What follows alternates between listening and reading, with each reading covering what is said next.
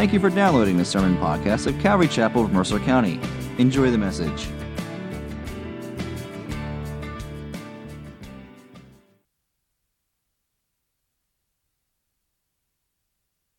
That we can gather. Lord, what a blessing to gather with a bunch of other people that want to sing your praises, it seems this morning at least, at the top of our lungs, and so that you might be able to hear us, I guess. And Lord, you've done a work within our hearts, and it's just so good for us, Lord, to let that out and to acknowledge the goodness that you have shown. And so, Lord, we've attempted to do that. Lord, you're worthy of far more praise than perhaps even we mustered this morning. And we thank you for revealing that truth to our hearts. Father, we do pray now that as we sit to hear from you, Lord, just like the early disciples, they came, they gathered, Lord, at your feet, in your presence there, that they might hear from you. That's what we want to do. We want to come, we want to gather, we want to hear. Lord, we want to put away the distractions, focus our hearts, our minds on what it is you have to say to us. We're asking, Lord, that the gift of your Holy Spirit that has been shed abroad in so many of our hearts, Lord, that your Holy Spirit would teach us now.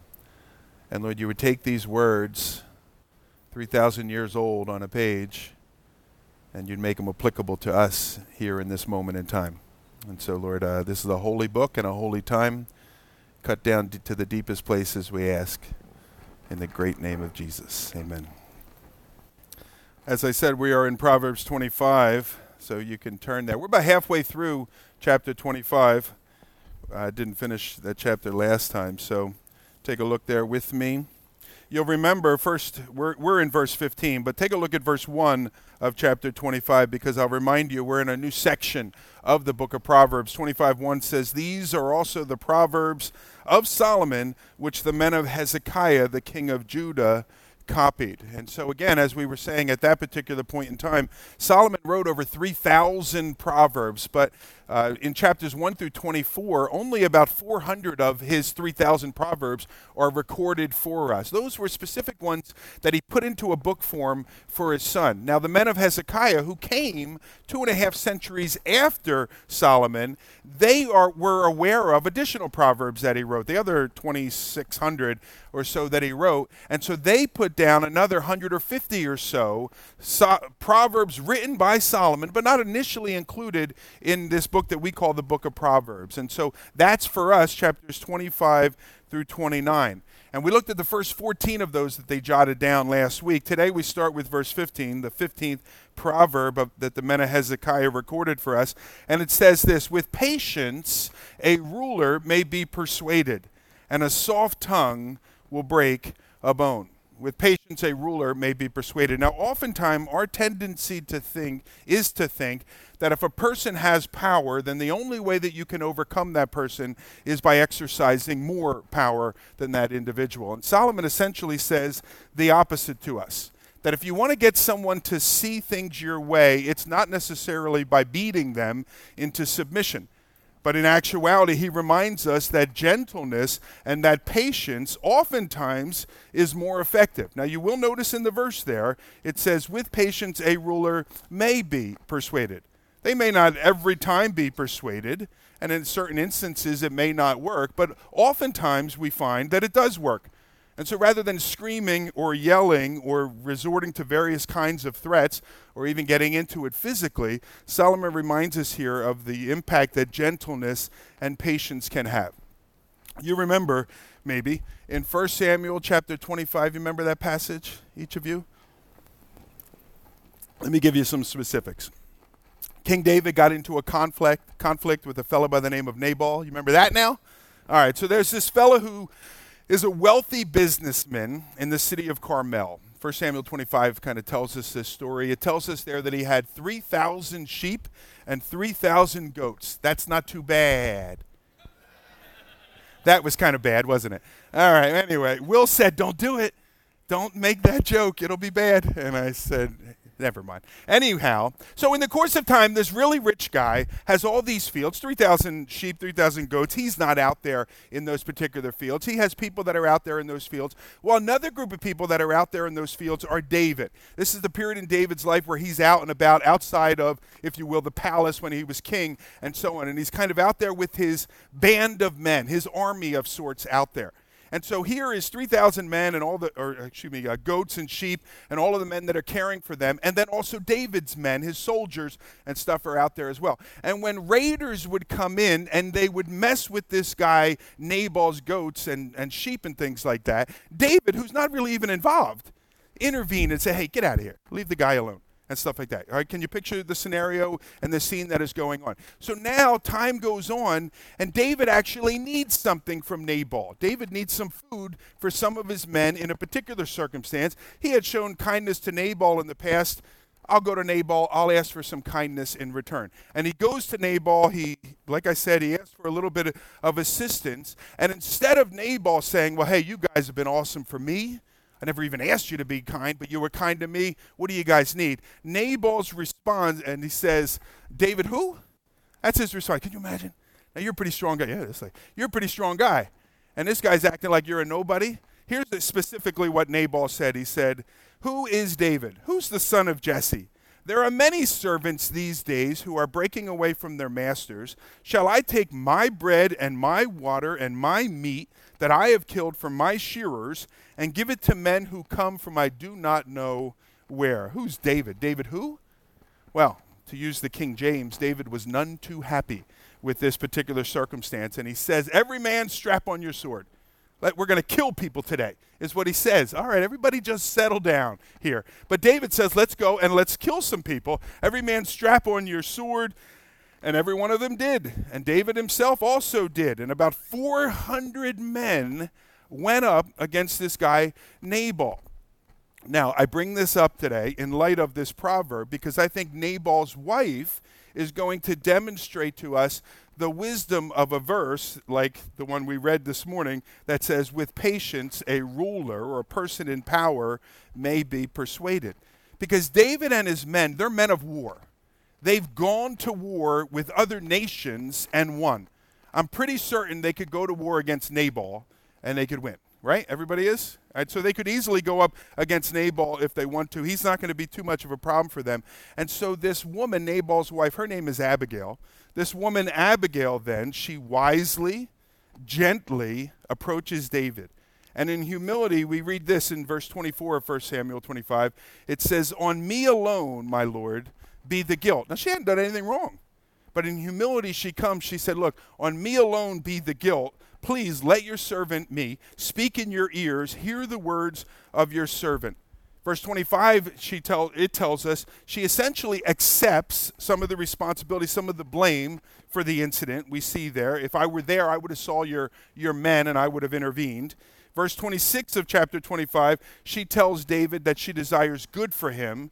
Look, I want everything to work out well for you. Even though you're my husband's enemy, I want everything to work out well for you. And then in verse 27, she comes bearing a gift of food. The very thing that David had asked for his men, she comes and she brings them. And then finally in verse 28, she asks David for his forgiveness.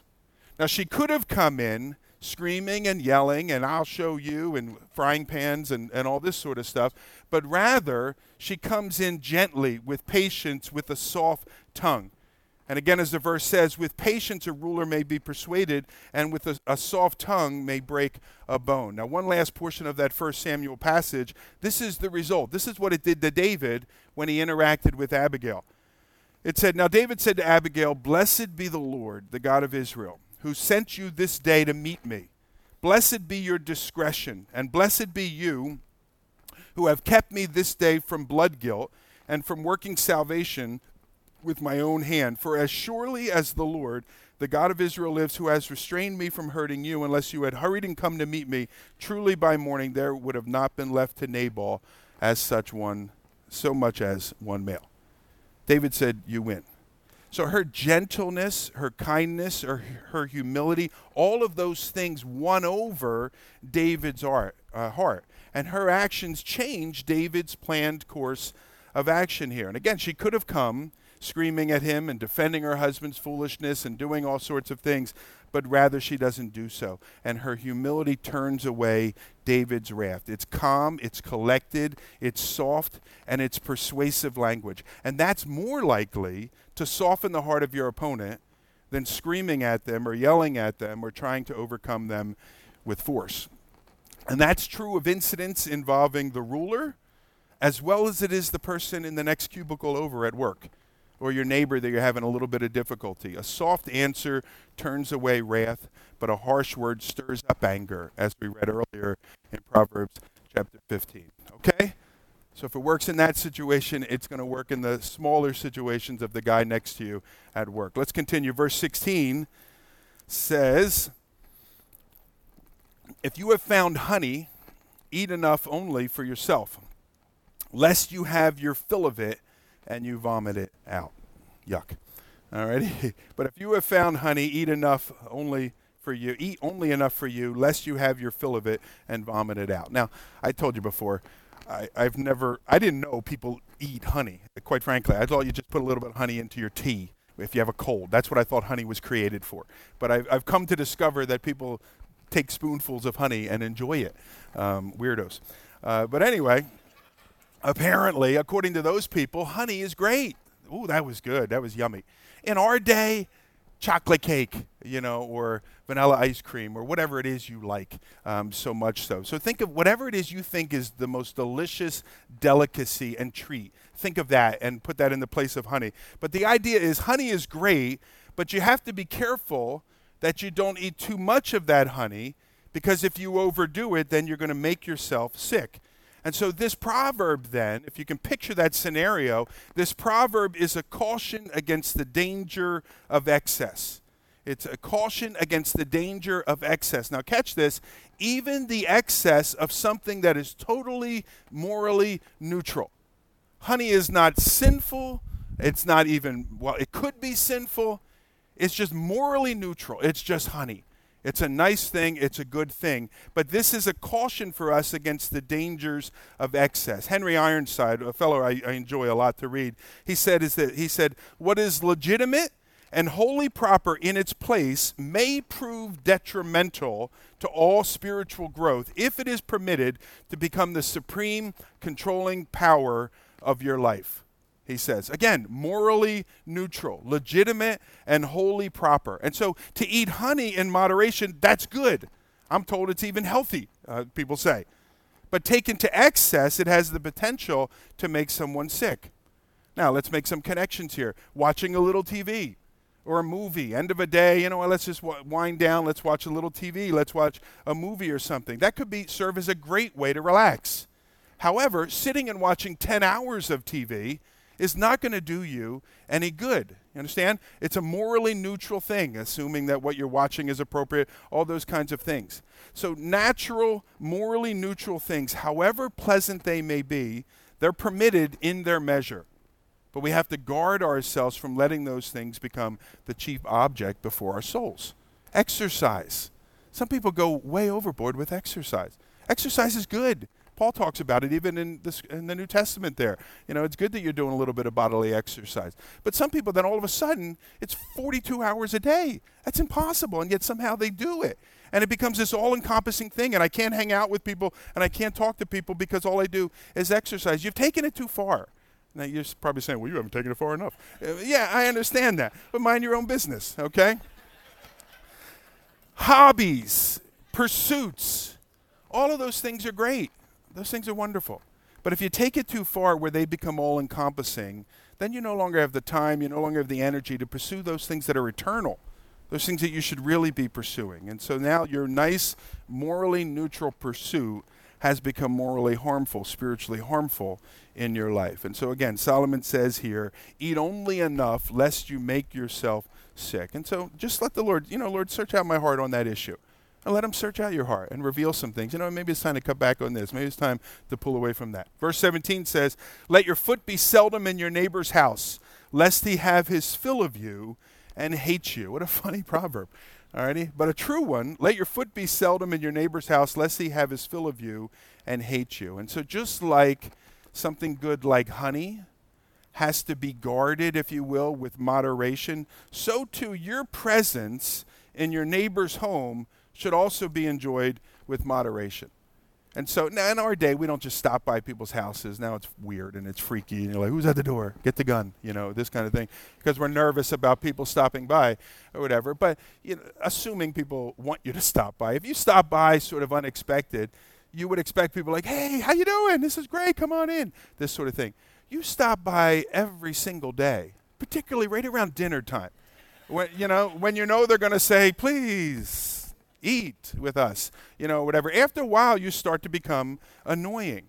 They'll say stay, but they don't really want you to stay. And so once in a while, your friends are generally excited to have you again and again and again, and people begin wondering, is this guy going to move in here or something? You know what I mean?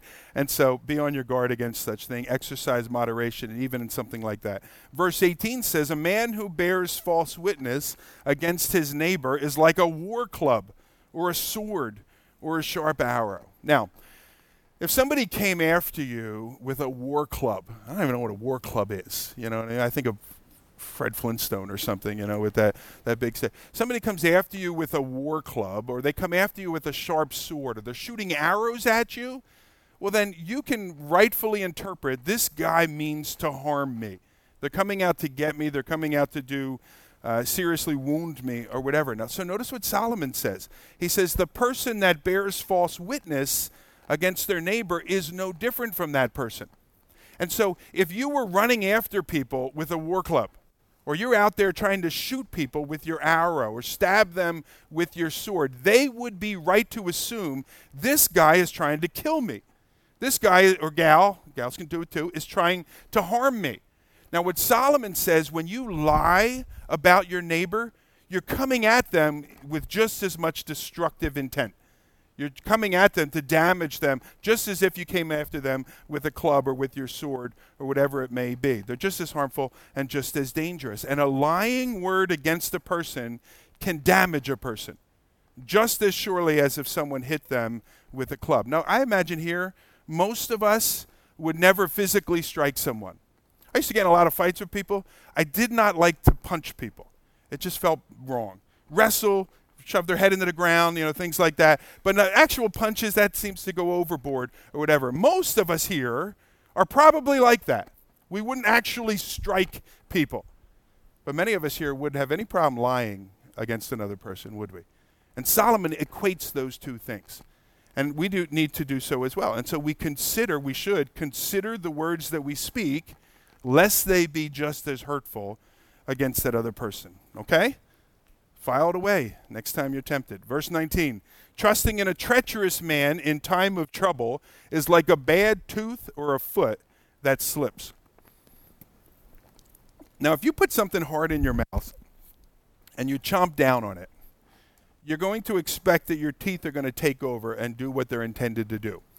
Now, if you have a bad tooth, you put it in your mouth, you chomp, you're like, ooh, because it shoots. The pain shoots at you. Your tooth, a bad tooth, is not able to do what it's supposed to do. Similarly, if you got a bum leg of some sort, it's a bad foot, you twisted your ankle, whatever it may be, and you get up quickly and you stand up forgetting that you would hurt your ankle, you put your foot down, your weight down on your foot, and it's going to give out. It's not going to do what it's designed to do. And that's what Solomon is talking about. You're expecting the tooth to do what it's going to do. You're expecting the foot, the leg, to do what it's going to do. And what do you expect it's going to do? It's wounded. The tooth is wounded. The ankle is injured. And similarly, if you're expecting to be able to trust and rely upon a treacherous man, or the Bible also calls it, other versions, an unfaithful man, a deceitful man. If you're expecting to rely on those people, don't. Because an unfaithful individual, a treacherous individual, is pretty much going to manifest that reality there. If a person is unreliable or deceitful, in these instances here, you can expect they're going to be unreliable and deceitful in these instances over here. And so Solomon then says you need to be careful then who you put to put your trust in such a person. Just like a person, again, with a wounded leg realizes that, right? You got an injury, you know your ankle is injured, and so you get up slowly. You put your hand over on the couch or something like that so that your hand can help you get up. You walk kind of slowly and you make sure you're grabbing on to the next thing. All these things you're doing because you know your leg is a little weakened in that instance there. Well, if you have to get yourself into a situation involving a treacherous individual, you have to work with that person or something like that, be on your guard just as you would if you have a sore ankle. If your tooth is messed up, you chew on the other side until that side is messed up and this side goes away. All right, you see what I'm saying? And so you have to be on your guard in there. And failure to take such care, you're setting yourself up for a fall. And so you need to be on your guard. It's a word of wisdom, isn't it? Yeah, just something filed away. Verse 20, whoever sings songs to a heavy heart is like one who takes off a garment on a cold day and like vinegar on soda. Now, last week, we learned the importance of speaking the right word at the right time. Remember, that was with verse 11, speaking the right word at the wrong time. Sometimes we can say the wrong word at the wrong time. Sometimes we can say the right word at the wrong time. But Solomon exhorted us, the Lord exhorts us, be people that speak the right word at the right time. That means we have to be people of prayer. We have to know what the Lord would have us to say in those particular instances here. Now here we see another example of that wisdom. Again, verse 20 says, whoever sings a song to a heavy heart is like one who takes off a garment on a cold day, or like he pours vinegar on soda. You remember in the Old Testament, perhaps you don't. 1 Samuel chapter 1, there's a fellow by the name of Elkanah. And Elkanah comes onto the scene. He comes upon his wife, and she is crying. Her name is Hannah. And Hannah is crying because she has been unable to conceive or to bear a child. And Elkanah's response is this: don't cry. Aren't I better than 10 sons, baby? That's in the Hebrew. All right, that's what he says to her there. He says, don't cry. Hannah, why do you weep? Why do you not eat? Why is your heart sad? Aren't I more to you than 10 sons? Men, not very helpful.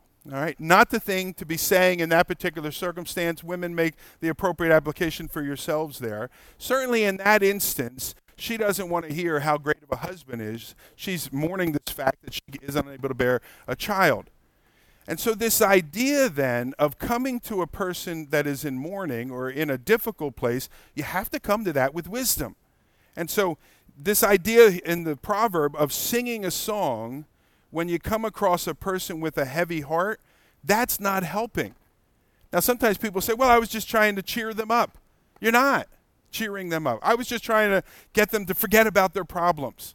They don't need to forget about their problems. You're not helping them in that particular instance. You're actually being, to use the proverb, you're like a person who comes up to someone out in the cold. I think of Lambeau Field in December where the Packers play, and it's freezing out there. I don't know why those people go to those games or whatever. It's on TV. Don't they know?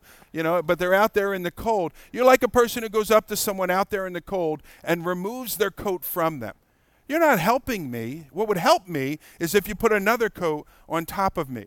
And so here now is this person that is in this place of mourning, and you're coming up to them trying to sing a song. That's not refreshing to them. That's not helping them. And the two scenarios that he gives, the one is taking a garment off on a cold day. The other one is putting vinegar on soda. Soda is meant to be pleasant. You put vinegar on it, it's not going to be any longer. Each one of those scenarios is somewhat absurd.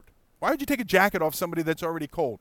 Why would you pour vinegar on somebody that's looking to have a nice, refreshing drink? And so we look at that and we say, yes, that's absurd. Well, we need to also realize that coming and singing a song, like a happy song to someone, when they're in a place with a heavy heart, that's just as absurd.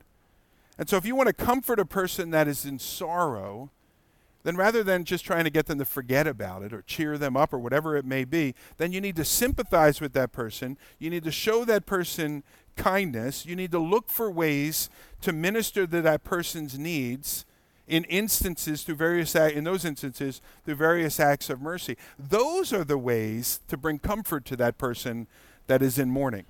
You don't try to pretend like nothing is happening or just get their mind on other things or try and cheer them up with some songs of mirth or something like that, because you're not helping. You're actually hurting in those instances.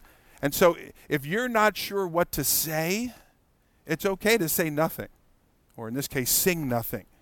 And just sit alongside of that particular individual and let them know that you're there as opposed to trying to do something that will actually harm them. Does that make sense? All right, good. Verse 21 and 22. It says, if your enemy is hungry, give him bread to eat. If he is thirsty, give him water to drink.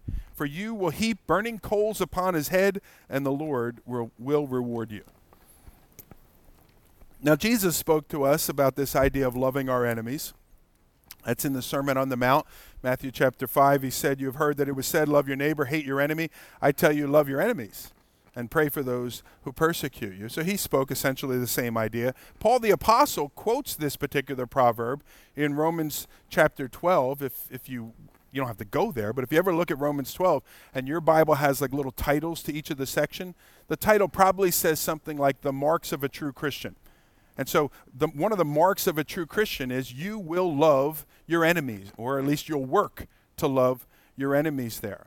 And that's a mark of being a follower of Christ, to do what is directly opposed to your natural inclination regarding your enemies.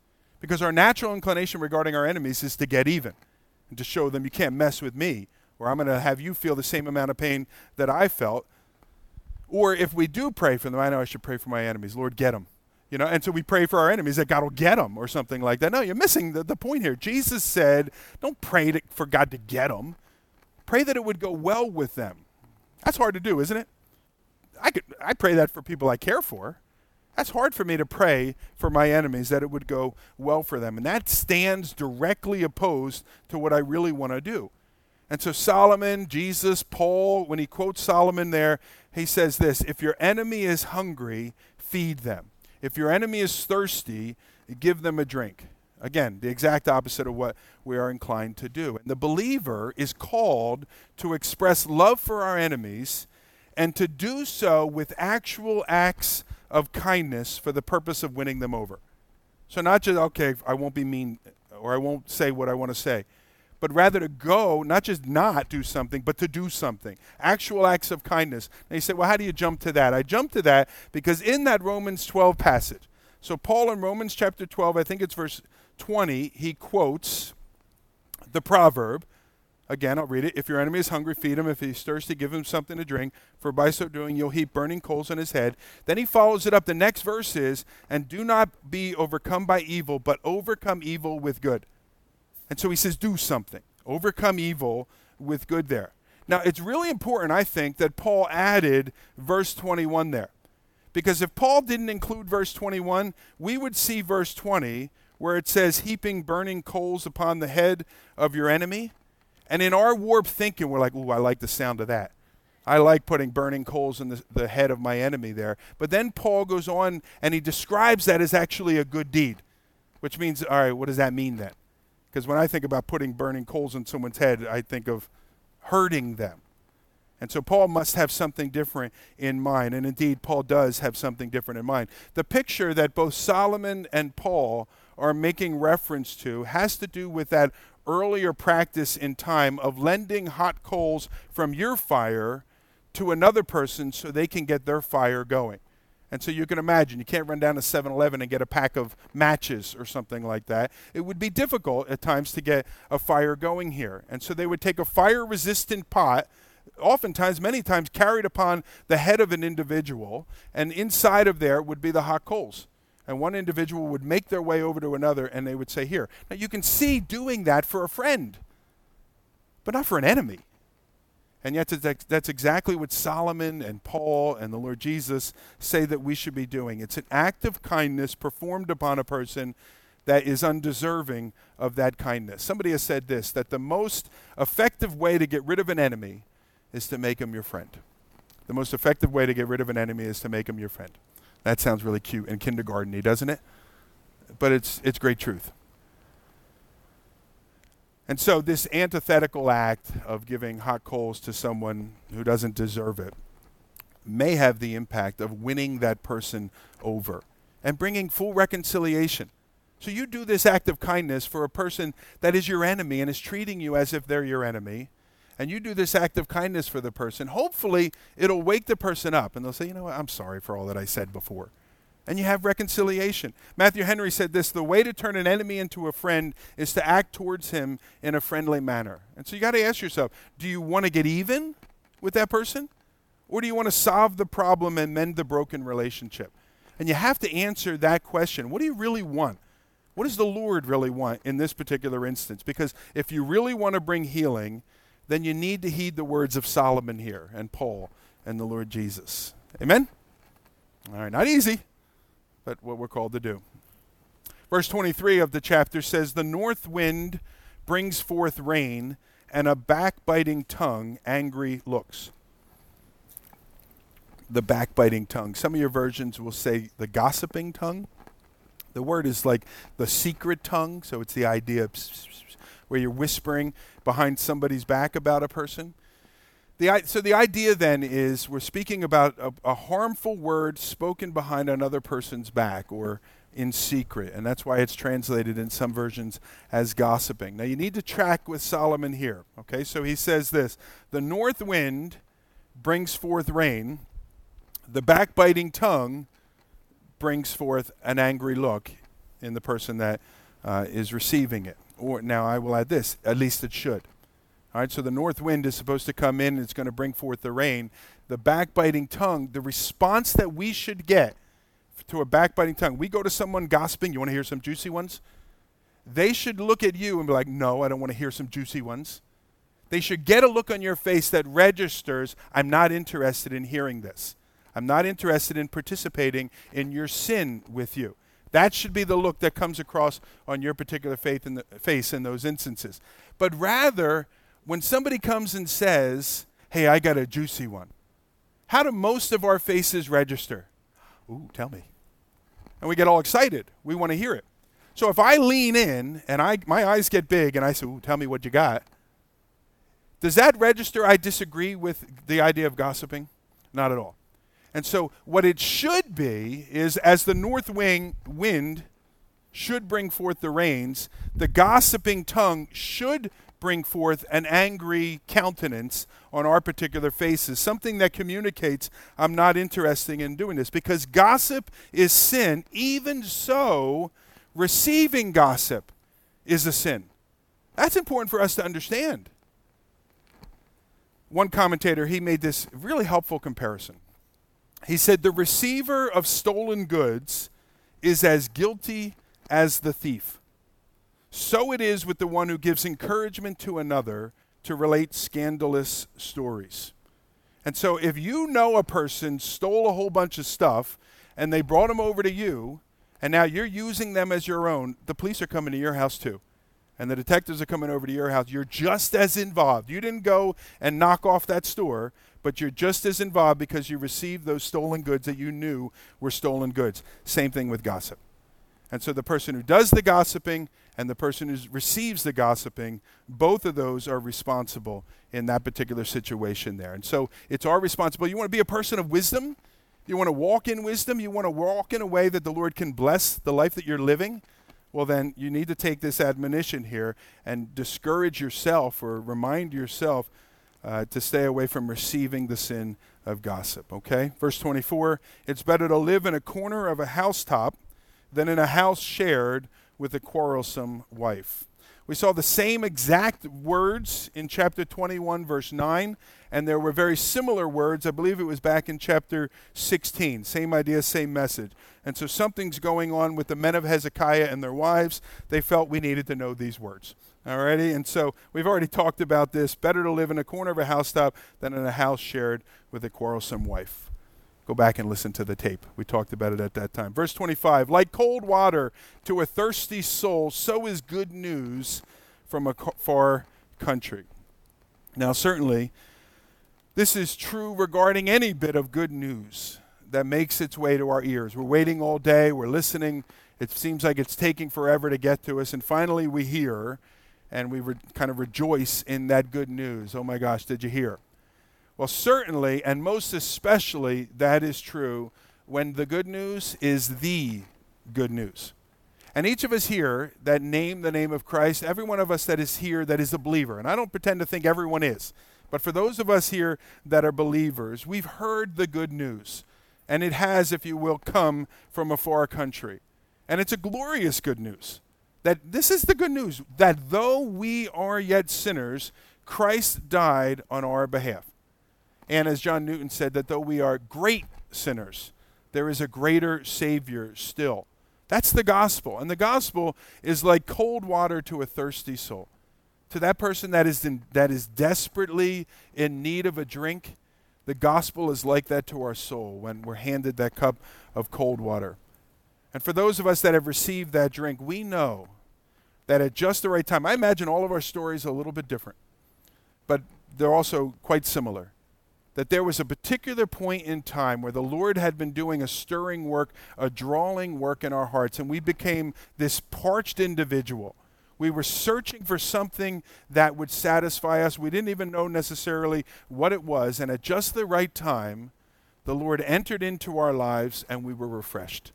And the thirst was removed. It was miraculously quenched in a way that nothing else had been able to do so. And it was for some of us weeks, some of us years, trying to fill everything in there. This will fill me up. This will satisfy me. This will quench my thirst. Nothing does, and then Jesus enters in.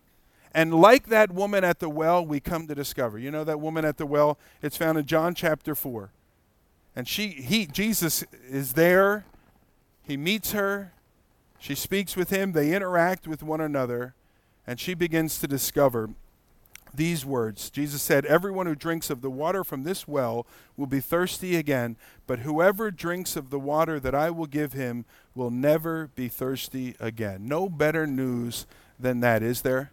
That your sins, though they be as scarlet, as it says, that they can be forgiven and washed as white as snow. And I would say this, look, if you're here and you have never received the gift of eternal life that is found in Jesus Christ. I'll tell you this, eternal life doesn't begin when you cross over, when you die.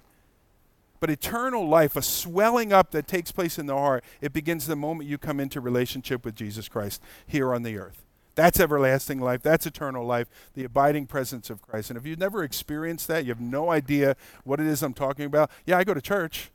It's not as exciting as you're making it sound. Well, perhaps you've never met Jesus Christ as your Lord and Savior. And before you leave today, come talk with me. We'll get you started in a relationship with Jesus. Verse 26 goes on. It says, "Like a muddied spring or a polluted fountain is a righteous man who gives way before the wicked." Like a muddied spring or a polluted fountain. Now, if you were thirsty, as I am, and in search of a drink, you would be very disappointed to come to a spring of water and find that is, rather than being clean and pure and something that you can drink, is brown and muddied. I imagine the Delaware River. Some of you crossed over to get here today. I imagine it's real brown and muddy because of all the storms that we had yesterday. And so imagine from a distance, you're dying of thirst, or quote unquote dying of thirst, and you come to ahead of you, you see, oh, there's a river up there. And you're going to run down there. You can't wait to just start lapping up some of that water and to get there and to see that it is brown and it is muddied. Or if you come to this fountain and you put your little finger on the little button to shoot the water out there and it comes out all rust-colored and brown, you're going to back away from it and you're going to be disappointed. You're going to be let down. You expected something from that spring. You expected something from that particular fountain here. You expected it to accomplish a particular purpose, and it didn't. And it didn't come through from you.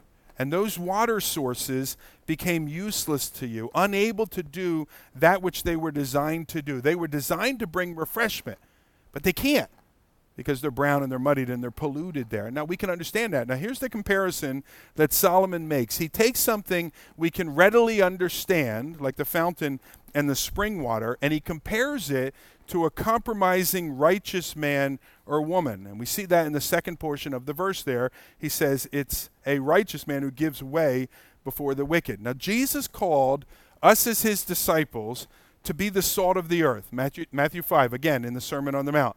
And he called his disciples to be the light of the world. Now, we all know what light does. In the first century, salt had a little bit of a different purpose than it does in our day. It still accomplishes its purpose in certain places, but in the early first century, salt primarily had two purposes. One was to preserve food, and the other, like it does today, is to enhance flavor. Preserve food and enhance flavor. And if you think of that, when Jesus says you're the salt of the earth, you are a preservative in so many ways. As you read through the book of Revelation and the book of 1 Thessalonians, what happens when the church is removed from the scene? Literally, all hell breaks loose on the earth. The church, the believers, we are a preservative. And so in the communities that we go, the businesses that we go, our families, our home lives, even those of us that are married to unbelievers, your house is blessed because of your presence in there. And as you're seeking to walk in righteousness in your work environment, in your home environment, in your community, whatever it may be, in our nation, certainly even in this world, you play a part in slowing down the advancement of moral and spiritual decay. Believe that. That the believer, and especially as we're gathered together, we play a part in the slowing down of the advancement of moral and spiritual decay. And how often the church is the one that enters in and takes a stand against injustice and unrighteousness in a society. How often it's the church and believers just trying to live their lives, raise their family, etc., shed light on things to call to wickedness, if you will, to light. And so people see that and they're like, it's wrong. It is wrong. And so on. So that's salt as a preservative. Salt also serves as a flavor enhancer. And I would hope as a follower of Christ that you enhance the flavor, if you will, of life in this world. That people are glad that you work where you work because you're a blessing to be around. And you're a supportive individual and you're a good guy and you don't cut corners and you're a faithful employee and a faithful friend and all of those things. I would hope that you enhance your neighborhood and your place of work and your community and so on. That places where you come in contact with, those places are different because of your presence in that particular situation. Now, let me make this connection. And so like a fountain was put in place to provide a cool, refreshing drink, so too I would suggest to you, you were put in place so that you could enhance and preserve the place that you were placed, if you will. That you were called to enrich the places with goodness and cause God's work to stand out from the normal way of doing things in those particular instances. That's why God put you there. And how sad if you were placed there, like a fountain was placed to refresh people, if you were placed there but you didn't do what it is God called you to do. And it's not uncommon for righteous individuals to shrink down or to even give way, as it says, before the wicked. That's the idea there being to compromise. And so here God placed you in a particular business, but now you begin to compromise. And the place is no different that you as a believer are there than it would be if you weren't there. But if you stood up for righteousness and you took a stand for righteousness, you'd be making an impact. And so either we keep quiet because of intimidation or we give ourselves to compromise because everyone else is doing it. When good men and women fail to stand up for that which is right, they become like a muddied spring and a polluted well. Impure water benefits no one, and neither does a person that's given to compromise and to wickedness. And so what's the word then? You be what God intended you to be. God's placed you in your life circumstances to be a salt and a light in a dark and a dying world. And so be encouraged. Be that he designed you to be. Stand for truth. Refuse to give in to compromise. Enhance the world that you live in and allow the Lord to work through you and use you for eternal purposes. Otherwise, you're just a polluted spring in that instance. Amen, friends? This is really important. That is really important. All right? Take a stand for righteousness. And if you're weak, ask the Lord for his strength. Connect with other believers so that they can be an encouragement to you as well. Continuing, verse 27, back to honey. It says, it's not good to eat much honey, nor is it glorious to seek one's own glory. So again, honey's good, morally neutral. But if you eat too much of it, you'll become sick. That good thing then, too much of it ruins the experience. It turns someone's stomach to a sickened one. And we all kind of figure that out. We get that. So let me ask you this. Then why then do you sit down and eat a whole bag of potato chips? I know you do. Alrighty. Yeah, I know if I eat a whole bag of potato chips, I'm going to feel like bad later. I know if I eat a whole bag of potato chips, my wife's going to yell at me later. I know all these things, and yet I do it anyway. I don't understand myself. Now, knowing that, I take steps to make sure I don't do that sometimes if I'm feeling good. And so when I'm upstairs and I get the bag of potato chips, I put a reasonable amount, a heaping amount, but reasonable, into a bowl. and I leave the bag upstairs, and when I'm done the bowl, now I have to wrestle. Do I want to eat more chips, or do I want to get off my lazy butt and go get the chips? And usually my lazy butt wins, and I stay right where I'm at. You see how I'm going? I'm being very personal here with you as well. And so we put steps in place to protect ourselves from making that error, making that mistake, because we have to tell our flesh no in those particular instances. Now, Solomon gives us another place where our flesh is going to say, just eat one more chip. Just have another spoonful of honey. Where our flesh is going to be calling for something that our flesh doesn't really want to be calling for. It's not good that our flesh is calling for that. And it's the second half of the proverb. It says, nor is it glorious to seek one's own glory. So the idea here is when your flesh begins to whisper into your ear and say things like, hey, you're pretty something. Or when your flesh begins to say, you know, these people around here, I don't think they realize how awesome you are. You should start reminding people of how awesome you are. You deserve, we talked about this last few weeks ago, you deserve the best seat. Those are instances where you have to tell yourself, no, don't say that. Don't boast about yourself, all of those things. You need to remind yourself of this, that the only one that was ever truly worthy of being exalted is the one who emptied himself, as it says in the book of Philippians, that he humbled himself and became obedient even to the form of a servant. Now, there may be times when you are exalted, okay? And so I'm not saying there that you have to necessarily say, no, or whatever it may be. I'm not saying that. There may be times where you are to be exalted. The boss comes in and said, you know what, you've been doing a great job. We want to give you a promotion.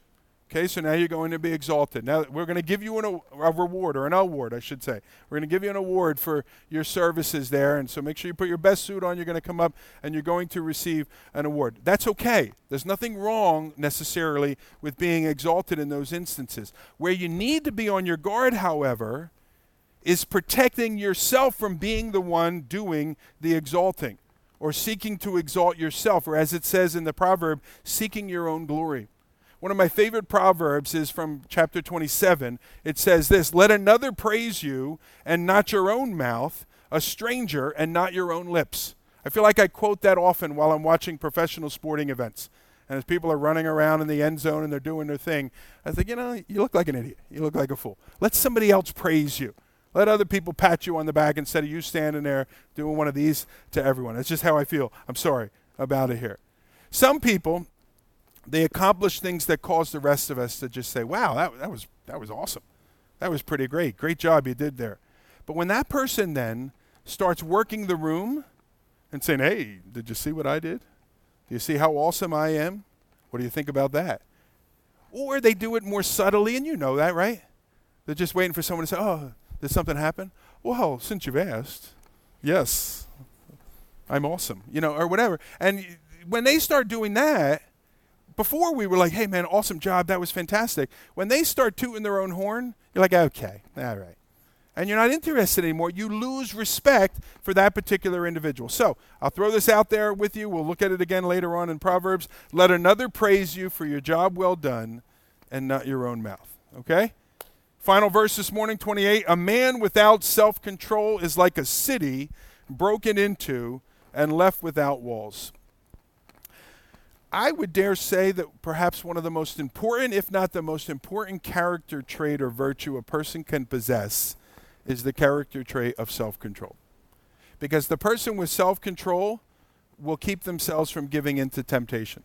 And the person with self-control will be preserved from laziness, which Solomon has talked a ton about in this book. The person with self-control will keep themselves from seeking their own glory. Even if they want to do that, they'll keep themselves from it because they can exercise self-control. And the man or woman without self-control leaves themselves completely exposed to all of those things that I just described and more. To the temptations of the enemy, whether that be the enemy of the world, the enemy of our flesh, or even the enemy of the devil. The person without self-control is wide open for those temptations to come against them. Now, society can put restraints on us. And so a lot of us, we don't do certain things because I don't want to go to jail. And so society puts certain restraints on us, and society, if you will, controls us. Parents oftentimes put restraints on their children. and control them so they can mold them and grow them up into upstanding individuals of society. But ultimately, until we learn to put restraints on ourselves, we have never truly grown to full maturity. Make sense? And so the person then that does not have self-control then, they're like a city without walls. Now, an ancient city, if you were going to build an ancient city, the first thing you did was found a water source. Somewhere where there was a water source. The second thing you did was build a wall around it, big enough for what you anticipate this city is going to become, so that the people that live inside of that city haven't even built homes yet. But the people that live inside of that city would then be safe, particularly at night when everyone goes to sleep and no one's paying attention. So the first thing you find that water source, the second thing you do is you put the wall around it. It was that significant, that important. And Solomon says that's what self-control is like. Cities without walls were exposed each day and night, and so too are people without self-control. And so then the person who has never learned to discipline his life, they're like an undefended city. They're open to every kind of attack. They're exposed to every kind of temptation. Now, the New Testament tells us that self-control is a fruit of God's Holy Spirit. And so as God works in our life, God's Spirit works in our life, a fruit of that work is the virtue, the trait of self-control. We read that in Galatians chapter 5. What you need to be careful is you might read that and you're like, well, great, go ahead, God, do it. You know, like God, pow, you got it. And last night I had no control. Now I have self-control for the rest of my life. That's not how the Lord do it. It's a work, it's a fruit, I should say, that is produced. That's a work that the Lord does, and this is a fruit that is produced from that work. It's something that grows in the process of time. And so the Holy Spirit will create that fruit in the life of a person as the Holy Spirit takes that person through the process of creating that fruit in their life. And so as you respond in obedience to each area that the Holy speaks into your life, self-control begins to grow. That fruit begins to grow. And increasingly, less and less are you giving into those temptations, and less are you doing what you want when you want, but rather, increasingly you're saying yes to His desire and no to your own. That's how the Holy Spirit creates in us the virtue of self-control. And so I would say this, and I don't want to sound overly dramatic, but I'll say this: you should make self-control one of your chief aims in this life. You should make self-control one of the chief aims in this life. It's that important, and it will benefit you in every other area of your life as well. Amen? I'm done. Let's pray. Father, thank you for your word. Lord, just simple truths with great application, Lord, that I think each one of us can apply to many different areas of our lives. And I imagine many of us sitting here, for processing through these things, we have certain things in our mind where that word of truth just fits perfectly. And we thank you for that. And no wonder your word is called living and active. And so, Lord, continue to delve down deep into areas of our life. Search us out. Lord, reveal these things. Lord, give us the courage to walk in truth. Challenge us where we need to be challenged. Bless our fellowship, Lord, even as we finish up singing these last few songs to you. Lord, bless our fellowship as we go from this place. And be honored, we ask in Jesus' name. Amen.